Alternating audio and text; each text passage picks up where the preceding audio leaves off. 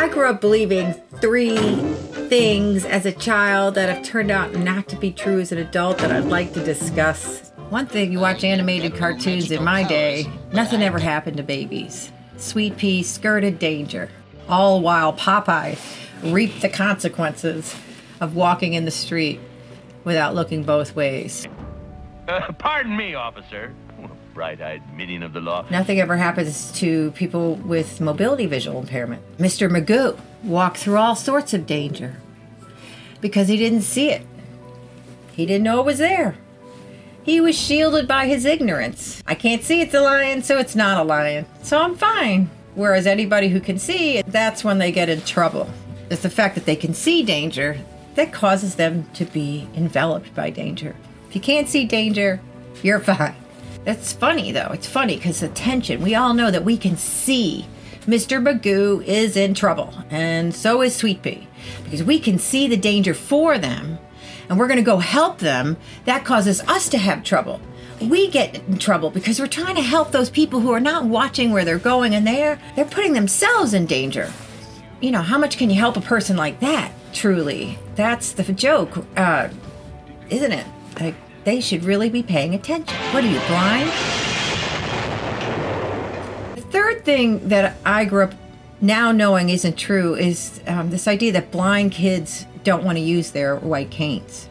This video explores how adults taught blind kids to ignore their need for safe mobility. Every child who was blind, if you ask them in the 60s to use their white cane, they were going to tell you, no, I don't need a white cane. But what I'm saying to you is, as an adult, I know that's not true. Blind people aren't crazy. They're just misunderstood, especially blind babies. The scenes from the video are actual blind elementary and high school blind children in 1966 without mobility tools of any kind. This is Marcia Negro Dresser. I interviewed her January 20th, 2000. She was born blind in 1950. And when she entered kindergarten is when she knew she was different. She realized something all the adults already knew, how much more capable her sighted peers were than she was. How long have you had a vision impairment? All my life. I'm a RLF for baby. Neat. ROP, they call it now. Are you totally blind? Yeah. Or? Okay. When did you first realize you were visually impaired? I think maybe kindergarten, because I was with other kids that were running around doing things. And Marcia noticed her peers ran around and she didn't, and that set them apart. Running without a 2-step safety buffer is not recommended. This blind high schooler is being shadowed for safety by a sighted peer. This sends the same message. Sighted kids are more capable. Did you have any kind of travel tool in kindergarten? No, I didn't even see a cane till 4th grade. So I hated it. You hated the cane. Hated it. Oh man, I used to get around without it. What I used to do, actually, when I was younger, I would take my doll carriage.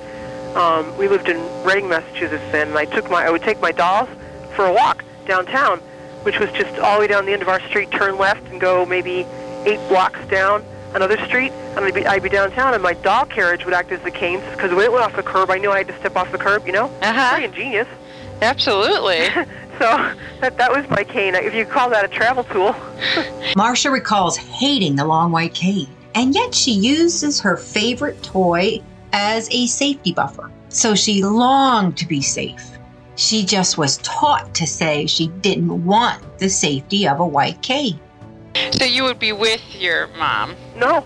By yourself? I used to just go. I used to just take off and go down the street and go downtown when I was about, 8. You were given the green light to do and go? I was. My mother would send my brother off after me. He was kind of mad. He had to go rescue me. But our faithful German Shepherd, Lissy, would always go with me and watch out for me. She knew, my parents never held me back. I was very, very lucky. I just thank God for my parents every day. Yeah. I really do, because I'm sure other parents chastised them for what they were doing, and I'm sure they had many sleepless nights, but what they did paid off.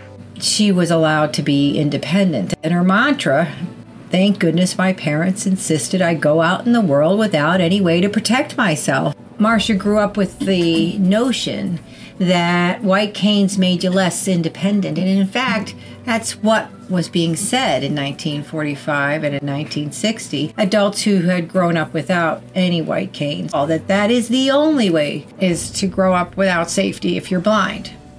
But what choice did she have? She wasn't in charge of safety. The adults are in charge of safety. And if they wanted to give her a cane or not give her a cane or tell her she needed a cane, it was on them. And instead, the messages that clearly were getting through to her was independent blind kids don't need white canes. Then I didn't have the cane, though, because I went back to Reading, and I didn't have it again until my junior year in high school. So now I'm just trying to picture this. You're totally blind. Yep.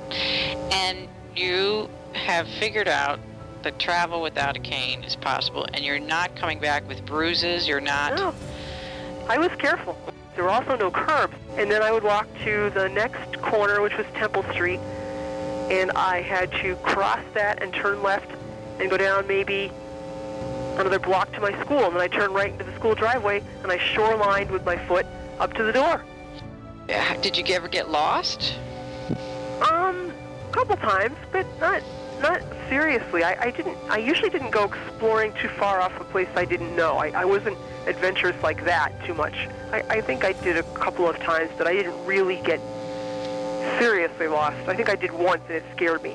Yeah. So I didn't, I didn't try to go crazy. I actually went where I knew where I was going. She hated the cane and yet admitted to bumping into classmates, walking slowly, have to keep one foot on the grass and the other one on the sidewalk. That's the job of the white cane, to shoreline and to locate drop-offs. And then once she was provided with the long cane, it didn't make any sense to her. That's what growing up without any safe mobility does to you. It gives you this false sense of understanding about what safety can really be for a child. That's what we've done to blind kids when we teach them to grow up without safe mobility. We teach them there is nothing that can keep you safe. Nothing. All the adults stand around patting themselves on the back for Marcia surviving without any safe mobility, and we continue to do that. Marcia is a warrior. She was put in a very difficult situation, and she was told that this is the very best anyone can be if you're blind. This is the best we can do for you, is allow you to struggle with safety. Travel instruction as a course is not given to the elementary school child. No white cane safety was thought needed for blind children long after White Cane Day had been enacted and celebrated annually. Is a hands-off policy on the part of the classroom teacher. Teaching of orientation and mobility techniques is alertness to changes in familiar terrain and to unexpected obstacles. So the white cane was not invented for your child. Nobody was caring about the safety of blind babies in 1945 or in 1968. And I'd like you to hear from two men born even before there were dog guides. Fred and George were both born blind in the late 1920s and both grew up without any safe mobility. They also both attended residential schools for the blind for their education. And once outside the protective gates of their residential schools, they learned quickly what a mistake it is to walk without safe mobility. Here they are in their own words. Without the cane, I had some experiences. I fell off the platform a few times. You did? Subway tracks. Oh, my. What happened? Walking without a cane. Yeah. I just took a step and there wasn't any ground to walk on. Oh, my. So there was no train coming in. That's good. Oh, thank God, that was good, yeah. Yeah. But did you get hurt? No, I jumped up, Wow. That's very high. It's about chest high. Yeah. But yeah. I hit them all. I hit the BMP and the IRT and the independent line. Oh, so you got to go into all the tracks? Yeah, enough of them. Oh, gosh. 3 times. 3 times? And I figured I better need a cane. And then my wife got after me to use a cane. Yeah. Usually when I was with somebody, but then the canes were offered, the wooden canes, I jumped on the chance. Yeah. 'Cause why? Because I wanted to be independent. I knew that for safety's sake, for God's sake, I better have a cane. As adults, Fred and George bought themselves white canes. They finally overcame the unrealistic expectation placed on them since birth, that as blind kids, they should use everything but a white cane to be independent. And Marcia used a dog guide most of her life. I am Dr. Grace Ambrozak, and I am an orientation and mobility specialist who taught white cane travel for 30 plus years.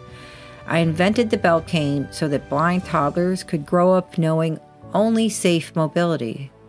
Join me in making 2024 the year we understand blind people. Blind babies really hate running their bodies directly into furniture and walls, and they would much rather greet the world with their 2-step safety buffer between them and it.